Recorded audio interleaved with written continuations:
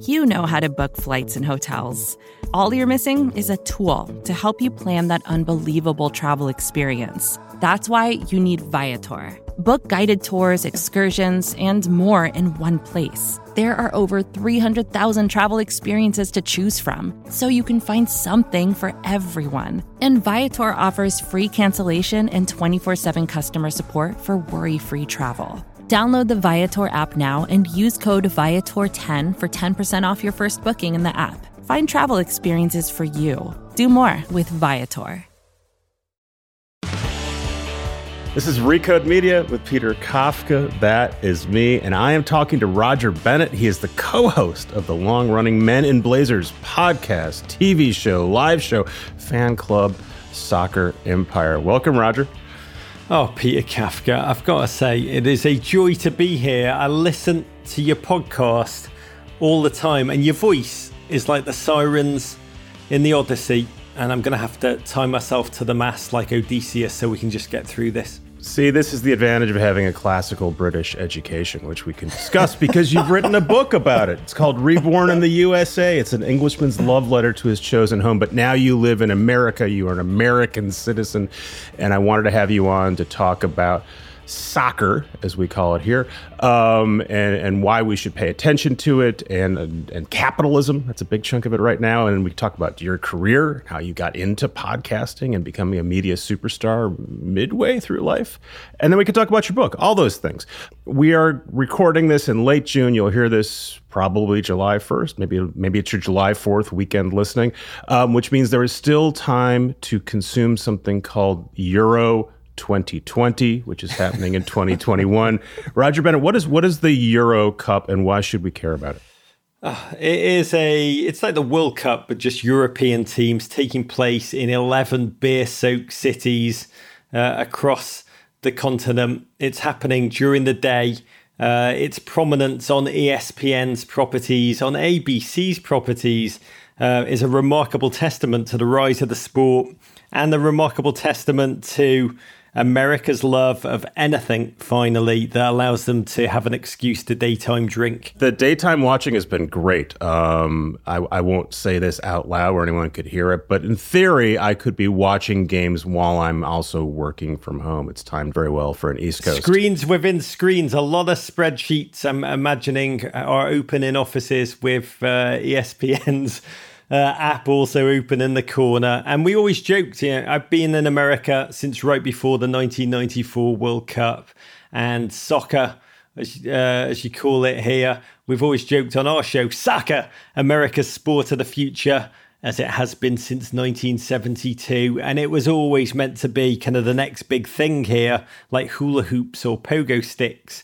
And it never was an overnight success, but its growth since I arrived, and not because of my arrival, I've just been witness and great beneficiary of it, but it has grown instead slowly and steadily to where it is right now. And we always joke, one of the real reasons that America went in this time over the past 25 years from really, truly, madly, deeply despising the global phenomenon of football is just the excuse that it allows to daytime drink. If you are in a bar at 7:30 with a beer in front of you, society often frowns upon that kind of beer for breakfast mentality. But if you are in that same bar with that same beer in front of you and Chelsea happen to be playing Manchester United on a television above your head, you are a soccer fan, and thus participating in the great game. And that is one of the great drivers. You're also allowed to daytime drink if you're getting on a plane, and then apparently you cause a ruckus and the TSA has to come throw you off. That's happened literally 1,900 times this year. So soccer I don't make the rules, Peter. Yeah. Soccer has got the Bennett bump, and it is growing, and I played it in the 70s, and it was just a thing that you did and no adults really knew about, and obviously it's grown year over year, but it's still a minor sport in the U.S. People are watching it on ESPN, but I've got some ratings here. The Netherlands versus Austria and Denmark versus Belgium a couple days ago. This will be a couple weeks ago by the time you hear it.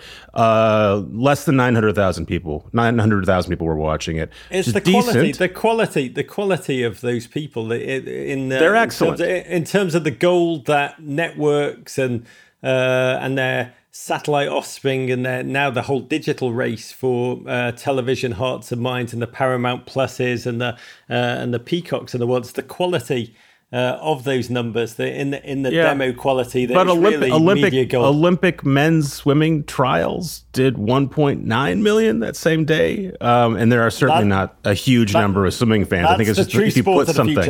That's the true sport of the future. So tell us, the folks who either don't care about sports or were unaware of the Euros were going on. What is the appeal of the Euros? The people who love it. What is? It's a high level soccer, but what else? We always say that when two teams take the field, their nation's history take the field alongside them. And so in the European format, you have France playing Germany as one of the early matches. Let's just say there's a lot of history there. Well, pretty much when Germany plays anybody in this tournament, there's a lot of history. And so you have what in the rest of the world, the World Cup, the Euros is an echo of the World Cup. It's almost like a global eclipse that takes over the entire planet as these games go on. And particularly in lockdown, Peter, I think sport in general, but football as the world sport, when people have been confined, when they've been in lockdown, you have an incredible sense of global connection to the world outside of you, a thrilling narrative as this sport with the best players in the world, truly the greats who just make better decisions, human decisions than the merely good players do minute to minute, playing live without a safety net, national icons, right? The world right now is talking about a couple of players who no one really outside of the bubble of true football fans knew their names a couple of weeks ago. True legends, national icons are being formed, huge statues are being smelt in nations across Europe for their new heroes. And it's all unspooling, almost like a great telenovela on Mexican television, but live in front of our eyes without a script. And that's the true joy of the Euros. The national identity and the politics are so interesting from an American perspective, where we were profoundly anti-history. We are uninterested in things that happen beyond our own borders, and we're frequently telling people to keep our politics out of our sports. And for something like the Euros and the World Cup, it's front and center. The announcers generally don't talk about it. Like in that France-Germany game, they didn't say the word blitzkrieg at any point, but it's understood, and the supporters fully understand it. Does it complicate things as if you're not German? How do you feel about rooting for Germany? Or I just heard you talking about this. Hungary was a plucky underdog recently, but they're also, as you pointed out, a little fascist, maybe a lot fascist. And so, how do you have to think about this stuff, or can you not think about it and enjoy the game as much, or does it have to be part of what you're consuming? How can you not? I mean, that is the joy of world football. And if you do edit this podcast, I think you can have your editor delete the word "a little" before you mention fascist. Extra fascist. Yeah, I mean, the joy of football to me is that it's merely a mirror that reflects the societies that surround it in every single nation. And so this weekend, which will be a couple of weekends ago by the time your listeners hear this, Hungary played France in Hungary, tiny Hungary compared to World Cup winners, Euro favourites France, heavily favoured, dominating the game.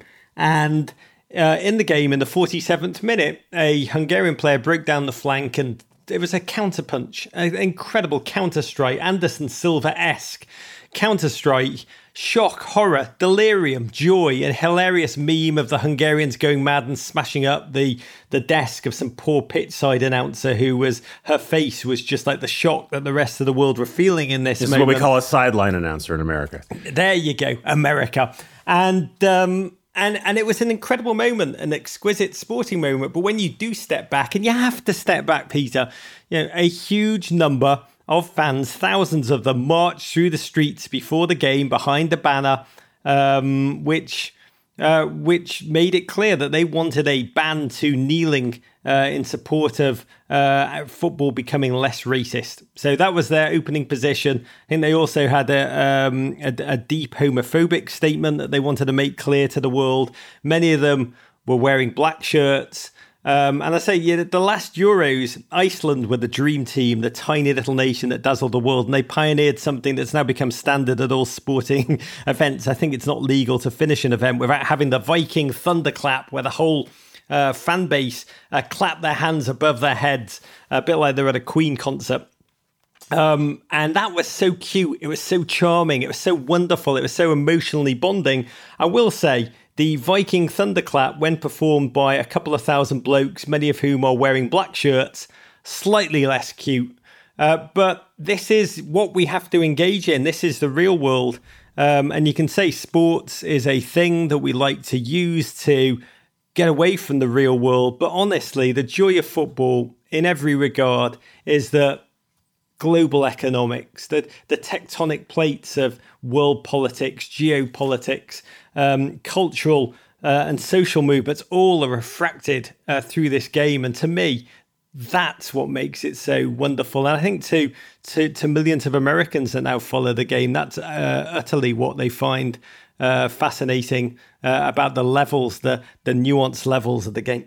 I also learned there was a country called North Macedonia during this Euro Cup. That was news to me. So you get to learn a bit as well. You mentioned the real world and global capitalism. So that's a nice segue for my next question for you. What was the Super League? Because this is something that Americans might have seen on Twitter for a minute. And why am I talking about the Super League in past tense? Thank God for now. For now, the Super League is being talked about in the past tense. It was a remarkable moment in sporting history, probably arguably one of the greatest moments of miscalculation by sports owners who deeply publicly humiliated themselves. And it was a very American moment. What it was the super brand teams, the juggernaut teams, the global brand teams, and there's a couple in each country. Obviously, the Premier League is the most watched league around the world. And what the Premier League did with its founding in the early 90s, it fused global television networks, a patchwork of ever more massive deals, which just made it a global juggernaut with incredible brand deals. Manchester United became the gold standard. They realized very quickly they could stop just being a football team with a local fan base that who they catered to. And when I grew up, you would watch football, and to be a good football owner was just to put bums on seats. If your stadium had 40,000 Everton fans in it every week, that was fantastic. But what the Premier League did, it created a global audience for the product. And Manchester United took that global audience very, very seriously from the off and did rights deals in every single quadrant of the globe, where they developed an official credit card, an official airline, an official beer, right down to, I crap you not, Peter, official potato snacks and official tractor engines in every quadrant of the globe. And when you have that, you're suddenly playing to a massive global audience. And we had the then Liverpool CEO, Peter Moore, come on our show about 2 years ago.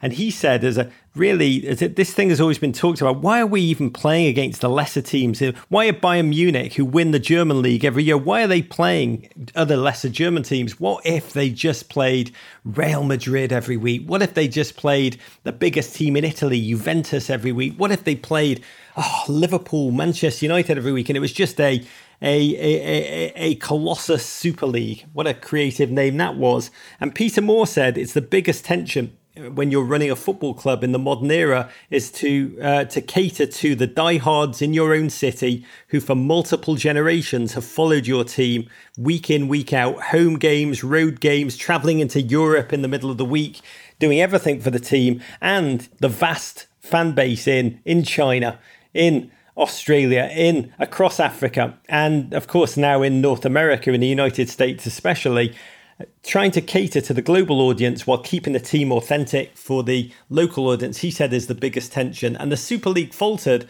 What the idea was, it would be a bit in American terms like Duke, North Carolina, Gonzaga, Kansas, announcing a breakaway from March Madness, where they said, you know what, we want a tournament where we're guaranteed participation every single year. Wouldn't March Madness be better if we didn't have to play the 16 seeds? What if it's just number 1 seeds going for it all the time? That's who you want to see. You're tuning in to see Duke versus North Carolina. Exactly. You're not tuning in to see the Richmond Spiders unless they beat Duke, but you want to see those teams. I want to shout out to all the Richmond Spider fans. I love you and I love you all. But it was an enormous decision point which was forced in large part by American owners, along with oligarchs and sheikhs who've taken an interest in football because of the global reach that it gives them. And it would have transformed European soccer. The American owners essentially are vastly wealthy. Your Stan Kroenkes, your John Henrys, who owns the Red Sox. Stan Kroenke owns the LA Rams. It's not exactly clear to us that he actually knows he owns Arsenal. It may just be a rounding error on his balance sheet. But him and, of course, the Glazers, Tampa Bay Buccaneers owners who own Manchester United. And they wanted to transform European soccer for their own financial benefit. They couldn't keep up with the oligarchs and the sheikhs, essentially. They have a lot of money, but the oligarchs and sheikhs have a bottomless pit and essentially are using Premier League teams that they own to sports wash their, United Arab Emirates. Let's get some good press. Let's own a football club that wins things. It makes us look great. And the Americans really, they looked at how their American sports teams run, where there's no relegation, which can be financially devastating. You can't miss out on the Champions League. No relegation, meaning if you're in the NBA, you don't get kicked out of the NBA for the worst team in the NBA, which is how Americans think about sports. But that's not the case in European soccer. Exactly. If you're the worst team in the Premier League, you go down to, what is it, the less Premier League? Yeah, I mean, the Arizona, so Arizona and Major League Baseball would be panicking right now. They'd see the Pawtucket Red Sox being promoted, coming up, and they'd be going down. And so the financial uncertainty, they wanted to erase it by creating a league where the best perpetually qualified played against the best. And it was like a scene from that old sci-fi show V, where we welcomed these American owners. They were fantastic for the game, the Premier League. They brought money, they brought ideas, they brought creativity. They did great, some of them.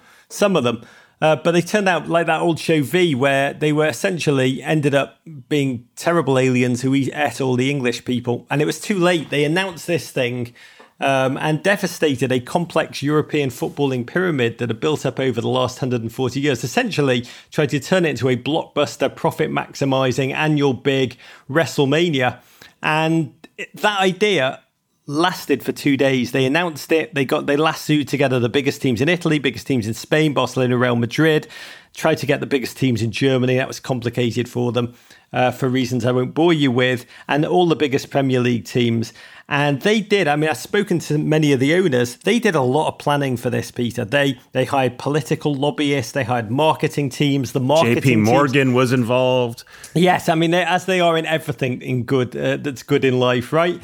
You know, the marketing teams had marketing teams. This was a big plan. They thought of everything, every scenario. And the one scenario that they had not thought about, Liverpool, Arsenal, Manchester United, is that their own fans would rise up against this idea themselves. And that's ultimately what took them down. Even though this in theory is supposed to benefit those teams, right? It's supposed to bring more money to the teams, which allows them to buy better players.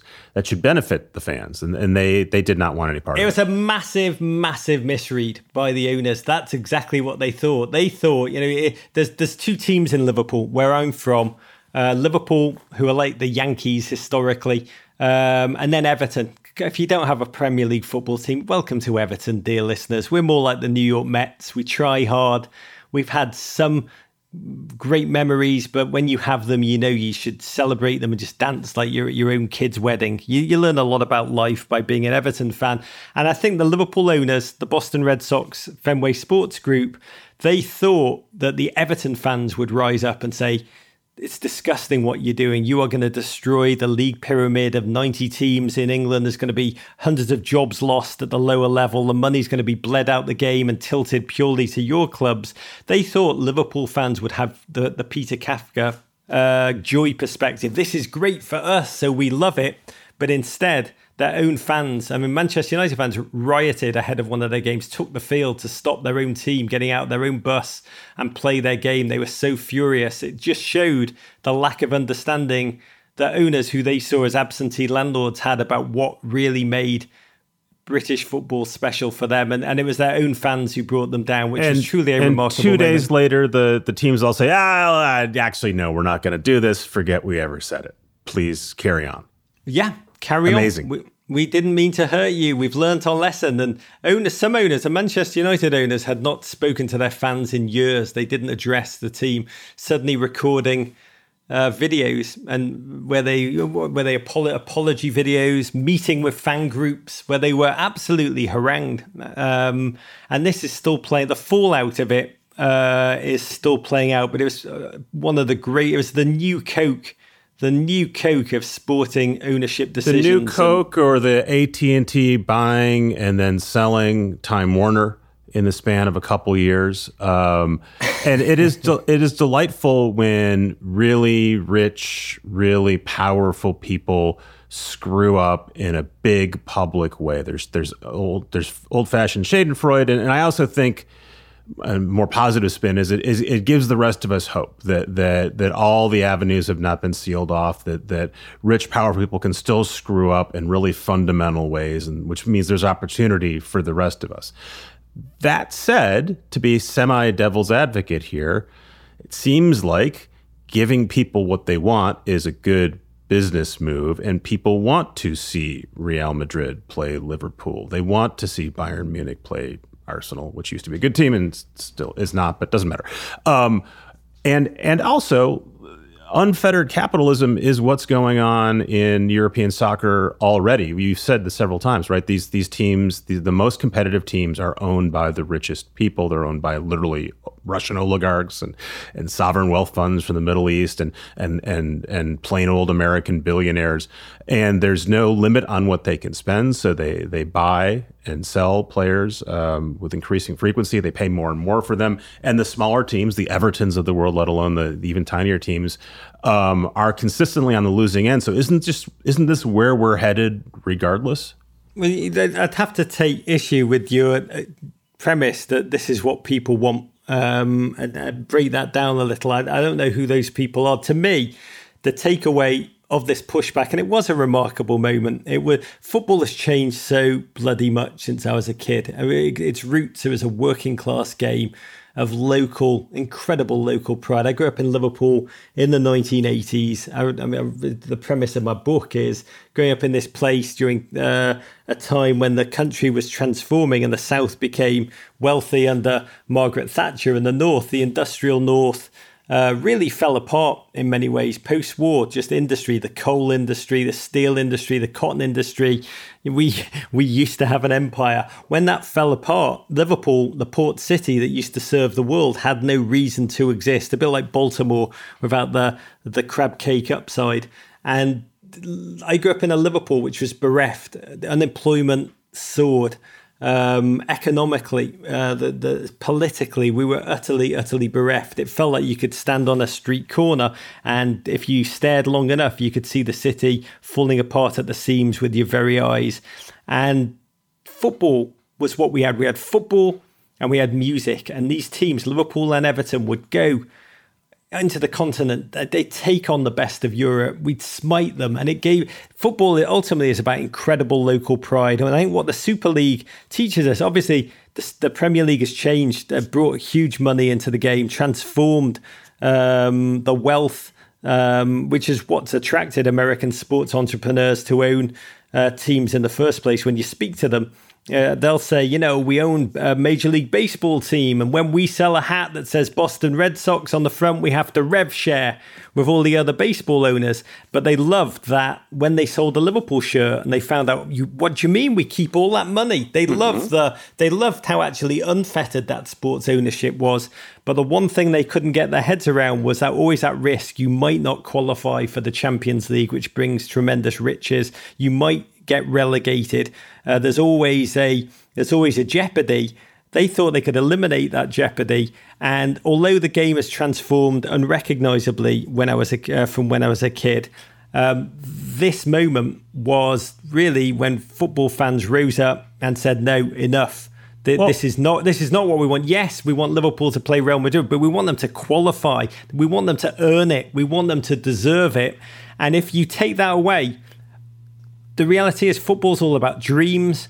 It's all about stories. It's all about a deep connection between people and their club, and incredible memories between grandparents, kids that you share.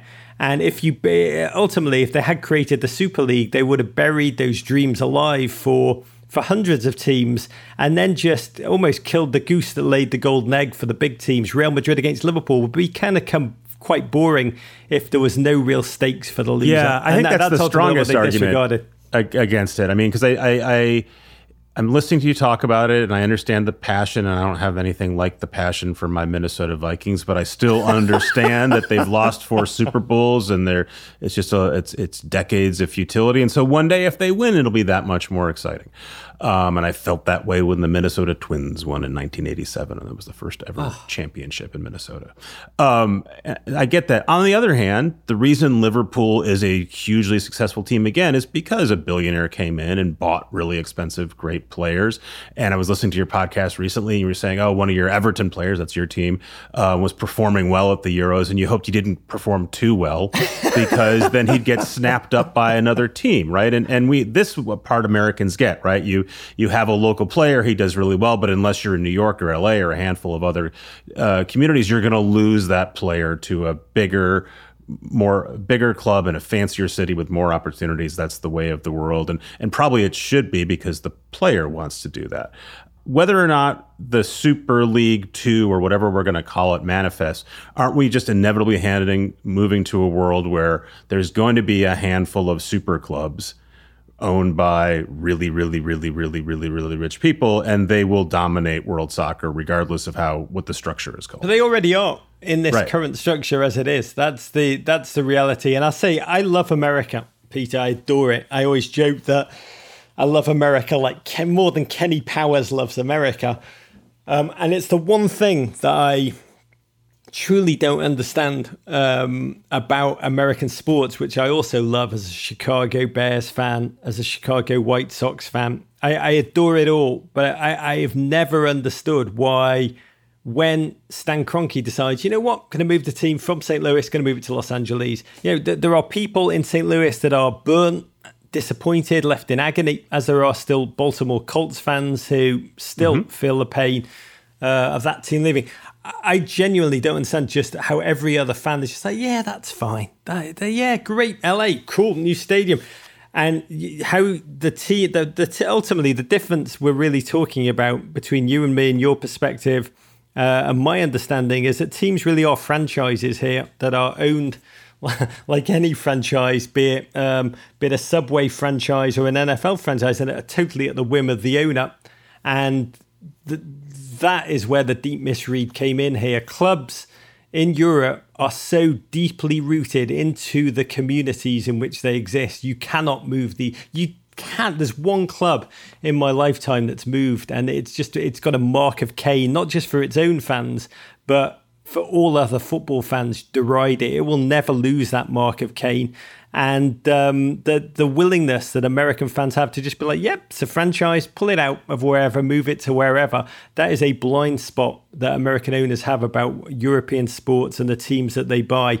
That ultimately in the Super League case was massive. These teams are embedded so deeply in the fabric and the consciousness of their fan base. You truly try and alter everything at your peril. I'm going to break up this conversation for just a minute so we can hear from a sponsor. We'll be right back. Mom deserves the best, and there's no better place to shop for Mother's Day than Whole Foods Market. They're your destination for unbeatable savings, from premium gifts to show-stopping flowers and irresistible desserts. Start by saving 33% with Prime on all body care and candles. Then get a 15-stem bunch of tulips for just $9.99 each with Prime. Round out Mom's menu with festive rosé, irresistible berry chantilly cake, and more special treats. Come celebrate Mother's Day at Whole Foods Market. And we're back. You have been a soccer fanatic all your life because you're British and you're from Liverpool. How did you make this into a career? You've been podcasting since, 2010? Is that right? Correct. When you started that, I think that was Grantland, Bill Simmons' old thing at ESPN. I'm assuming that was not a full-time job for you. So what were you doing at the time in addition to podcasting? And is podcasting full-time for you now? I started covering football I always loved football. It's how I made sense of the world. Like many Liverpool lads, through music and through football. It's how we understood ourselves, our own identity. I came here to America right before the '94 World Cup, which was, again, meant to transform the game. Its whole intention was to finally, the space was Spock's final frontier. The United States had always been global footballs, and the World Cup here was meant to make the game go. And it was still the most successful World Cup in terms of bodies in stadia of all time. But it was like a big circus that came and went. And what I witnessed after I came here was, instead of this overnight sensation that football, male football, was always meant to be, because the US, of course, is just the greatest team in the world in the women's side of the game. But on the men's side, it's lagged behind. And instead of it being an overnight success, it's been slow and steady wins a race. And I'd watched as football, World Cup to World Cup, move from incredible influencer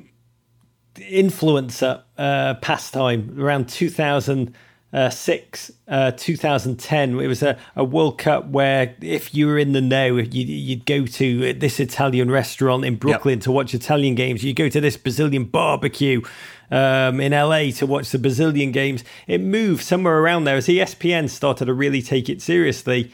It moved in 2010 from circus that everybody watched to something that really left a legacy, particularly as the Premier League rights moved to NBC, and it meant that the storylines were easily accessible week to week. It was almost like a wave hitting a beach, each World Cup was, leaving more and more flotsam and jetsam that was then serviced this audience by more and more rights being snapped up. So around 2006, I was writing books, cultural books, and I watched the World Cup, and it was on ESPN, and a commentator, they're still throwing the product together. Bob Lee leading the way. What an incredible pioneer for the game in America. And around him, it was a fairly patchwork cast of characters. And one of the commentators said, "And here's the world's most famous footballer, Charlie Beckham, takes the field." And I watched. I was like, "Oh my God, really?" I was like, "God, this is, we've got to do. There's a gap here. Like there's a knowledge gap, a context gap. There's got to be more to this to service this fan base." And it's then that I reached out to ESPN and got a deal to write a history of the World Cup for the 2010 World Cup. And while writing it, I met at a wedding, a story that I don't need to bore you with because it's been told many times, on a boat during the 2006 World Cup final, the Zidane headbutt final. Some of your listeners may remember that one.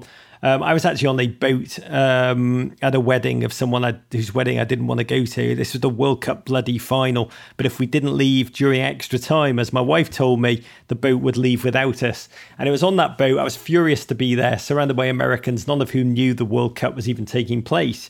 And I was in a terrible mood, met a man at the bar who was in an even worse mood than I was, and introduced myself. It turned out to be Michael Davis, who was also so furious to be on that boat at that wedding rather than watching history unfurl in extra time that we didn't get to see. And we just got on so well. And the connection, I didn't grow up with Michael, but from the moment we started to speak, it was as if we had grown up. Just the connection, the role football plays in our life. For me, I always joke that football allows me to experience emotions like joy, defeat, failure, redemption, tenacity, all these great human traits that most people feel in real life, but I am numb to and dead inside. And we just decided then and there that for the next World Cup, we would do something together. And that something turned out, before Grantland, we podded for the entire World Cup every day for ESPN. And that's where it was born. Podcasting had just started. So I think you can say in two ways, Peter, we were in the right place at the right time twice. Both football, the tectonic plates of the audience here in America was about to shift, but also this bizarre mechanism, this cheap mechanism, this easy mechanism, podcasting had just just began. We thought we were just talking into tin cans that were connected by string. We had no idea what was happening. But from the very beginning, we built what I call a cult audience with the first month of podcasting from ESPN, and everything has just built out from there.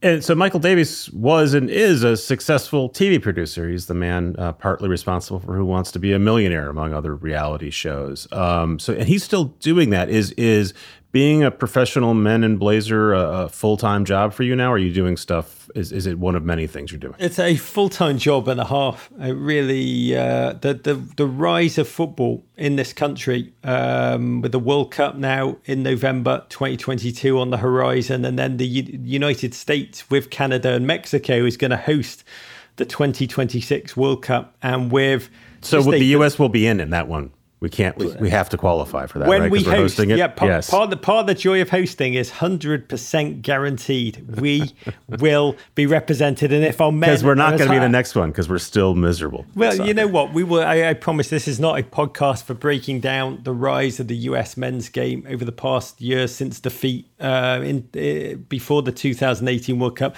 There's a young wave of delirious human phenomenons. If our men's team can be half as good as our women's, this nation, I promise you, will end up being very proud. But the rise of football here, the consumption of the Premier League, the Champions League, the way CBS are delivering that product, the rise of the women's game, the National Women's Soccer League, which has been one of the joys of my lifetime, to see a club game for the women's side, which has always been World Cup to World Cup, Olympics to Olympics, to see the rise in passion, the incredible fan cultures building around the women's game, the rise of La Liga, the Spanish league, which has just been taken over by ESPN, the Italian league, which CBS are truly investing in. There's so much football, it does not sleep. And as someone that loves two things in this world, other than my family, is I love America, this incredible nation. It's the joy of my life to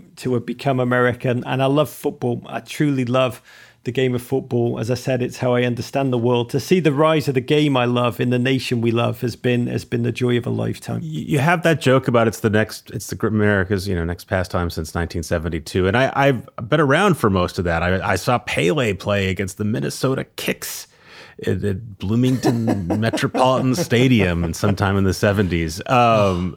We've been talking about the rise of soccer and the rise of soccer and the rise, and it's rising, like we talked about at the beginning of this. But realistically, and there's actually an American player on the best team in Europe, right? Christian. Many of them. By the way, many of them. We used to dream about when American kids played against Barcelona, Juventus in Italy, Dortmund in Germany, Chelsea. We used to dream of those days. Now we have kids who start on all of those teams. There is truly a golden wave. But finish it. I love when you talk about Minnesota. Yeah. It makes me want to have a Juicy Lucy. But go on. Tell me what you were going to ask. What will it take for, if ever, for this to really become a full-fledged national pastime? Or can it not, because our best players are always going to play in Europe?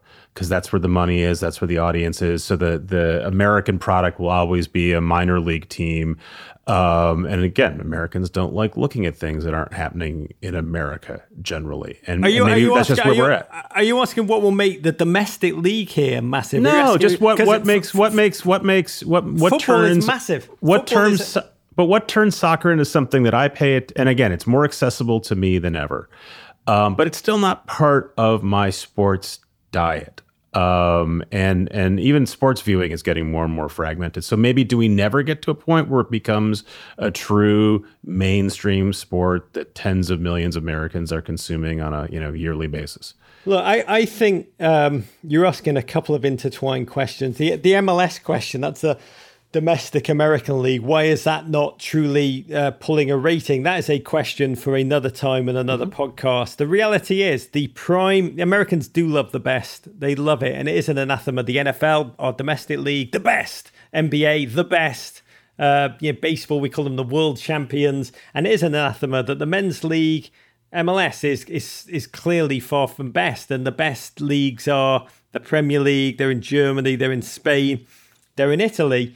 But the Champions League, the Premier League, that are really at the heart of so many of these new digital plays that the networks are making. And the reality is they are not pulling in NFL type numbers, but nothing does. And what they are pulling in is a young audience, truly in the demo, of Americans who are truly, madly, deeply connected. And to some degree, and you know this better than me, Peter, this is the future of the broadcasting industry, which is narrowcasting, where you're measuring. This is how I measure my audience. Men in Blazers is not an NFL brand. Yeah, thank God we have a lot of the NFL characters who love to come on our show. Aaron Rodgers, JJ Watt, DeAndre Hopkins. I mean, they love football. They have one weakness in their approach to life is that they watch my crap, and they love to come on. So the NFL, we are not pulling NFL numbers, but the NFL, the NBA, the number of NBA regulars we have on the show, it's not pulling those numbers, football itself, but it's the depth of connection. I monitor for the depth of engagement, the depth of connection. And so the audience who have moved towards football, which has grown incredibly in the past decade, it's all young. They have fallen truly, madly, deeply. The growth spectrum from when you are just casually watching one game, maybe a weekend, to when you are suddenly find yourself sucked into football's black hole and you're watching 3-4 games and you're consuming at the weekend, that trajectory is incredibly sticky.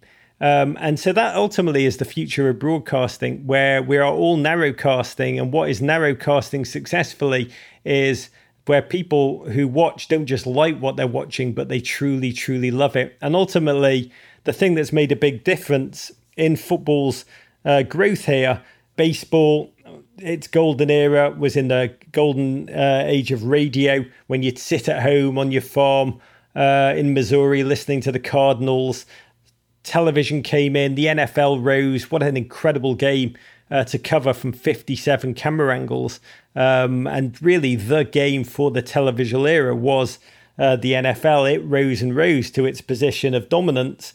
But the internet is what has really made this game go here. Not just the internet, but cable. Cable means there's more football, my football, broadcast live in America, every bloody league. I can watch Ecuadorian league football if I want. I can watch the Colombian league. I can watch every single league has a rights deal here. There's more football live on American television than there is in England, even for rights reasons.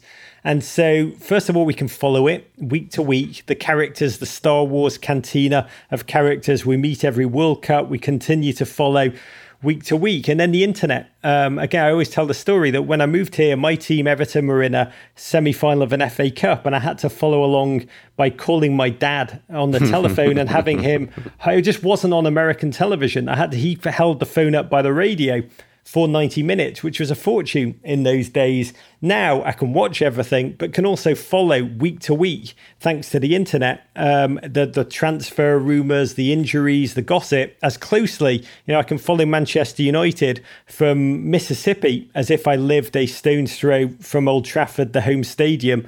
And that's what has allowed football to go here. It's the perfect sport for the internet age. And ultimately, that is the driver that's made America succumb. You love soccer. You love America. I love America too. And like you, I'm a Jewish guy who was born in the United Kingdom and moved here. I did not write a book about America and how much I love it. A white guy writing about why America is great is a bit against the run of play, I think, as you guys say. So what prompted you to come out with a patriotic book timed to the July 4th holiday? I became American in 2018, and I do believe, or at least I hope, that it will be the greatest achievement of my lifetime to become an American citizen. I grew up, as I've said, in Liverpool in the 1980s. I love that city. I'm so proud to be from there, but my God, it was a dark time. And I felt that my life was there, lived there in black and white. My schooling was very Grey Gardens, a lot of caning, physical punishment. The city itself, there was huge unemployment, a terrible heroin epidemic. It was pretty bleak.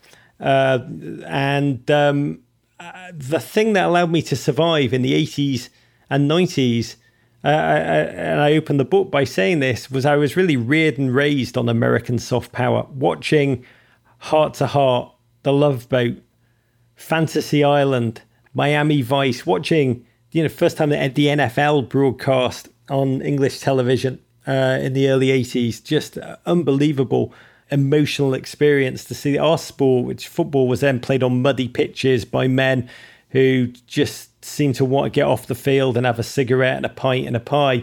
To watch the NFL, Billy White Shoes Johnson just running a kickoff return 82 yards was just the aperitif for doing the funky chicken. Just the joy, the entertainment, the razzle dazzle of American life. You watch Miami Vice from Liverpool and you pointed at it, you're like, oh my God, that colour, teal, had not even been invented in England yet. And everything felt possible, aspirational, and wonderful. And so living in New York City during COVID was many of your listeners have done it, so I don't need to describe it. You'd wake up with fear and chaos, a sense of chaos in one of at the time, just the worst hit cities in the world. And I would still wake up. I've always said, there's not a single day I wake up in New York City and don't thank God that I live here and I'm married to my wife. Yeah, I grew up with a Stars and Stripes I had painted on my bedroom wall. I had the Statue of Liberty painted on it. I had a very crude representation of what English people thought was the Manhattan skyline painted on my bedroom wall. I'd go and I'd look at it every single night before I went to sleep. And to actually live here it's like the first half of Scarface or the last scene in Yentl. It's a dream. And wake up at 5 a.m. during COVID, see the sunrise over Broadway on the Upper West Side, a sight that always thrills me. It's like a Broadway play about to start. Everything's possible, but know at the same time that this pandemic, which no one knew anything about, was crackling all around the city. It was it was just a sense of human darkness. And so when that happens in the present, when you feel a sense of chaos in the present, and that spiraled into the Black Lives Matter movement, just that incredible summer, and of course the toxicity of the 2020 elections, when that chaos happens and the thing that I've dreamt about, I put the idea of America at the heart of my life, moving here, having a family here, acting upon essentially the perception of soft power that I grew up with from Liverpool. When you see that just thrown into chaos and darkness and challenge, I think it's quite a human emotion to retreat into the past. And ultimately, this book is me trying to work out what this American dream. This is a dominant idea. Chuck Klosterman, God love him, he blurbed the book and he said the American dream, which we've all disregarded in America, but it's a reminder that the perception that Roger Bennett has is not really just a form of historical reality. Perception is all we have. That perception that I do have, I try to go back almost like through the breadcrumbs, through the trail in the enchanted forest to work out why I had felt this, what I had felt, and what the American dream is and what it possibly could be, which is really the focus of the book. It's a very sweet memoir. I really enjoyed it. And you get to read about Roger losing his virginity, if that's something that appeals to you. But it's also, it's one of those things where it's universal because it's specific. And I was struck by your sort of your like you said, your sort of main North Star here was Chicago. And for me, growing up in Minnesota, it was Chicago. It was John Hughes movies, the Bears, and it seemed about as far away from me as it seemed from you, I think, in Liverpool. And obviously, like you say, you realize that it's that Miami Vice is not actually what America is, and the fridge is not what America is.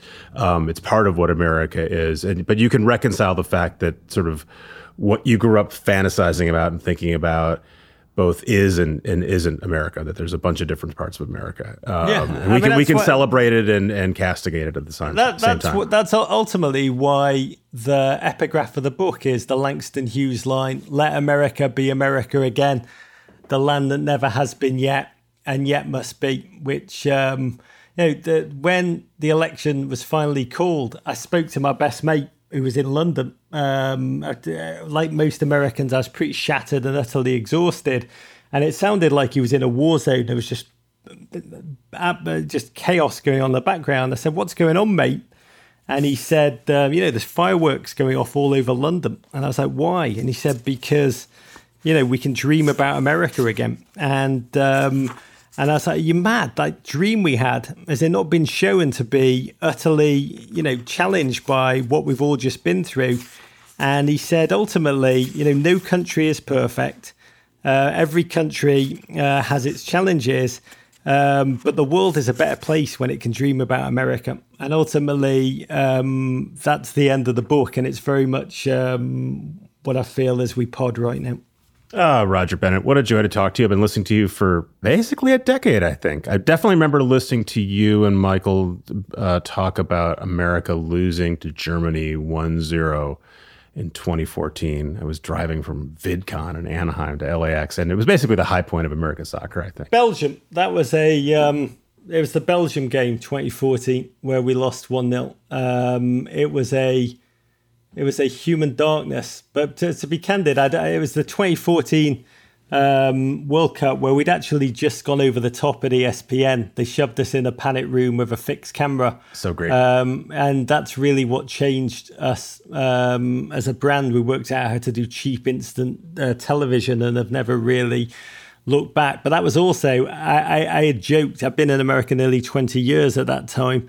And I joked on television that if America got out of the group, it was in the group of death. It was in a terribly hard group. I would finally become an American citizen, because I'm terrible at paperwork, Peter, terrible at bureaucracy.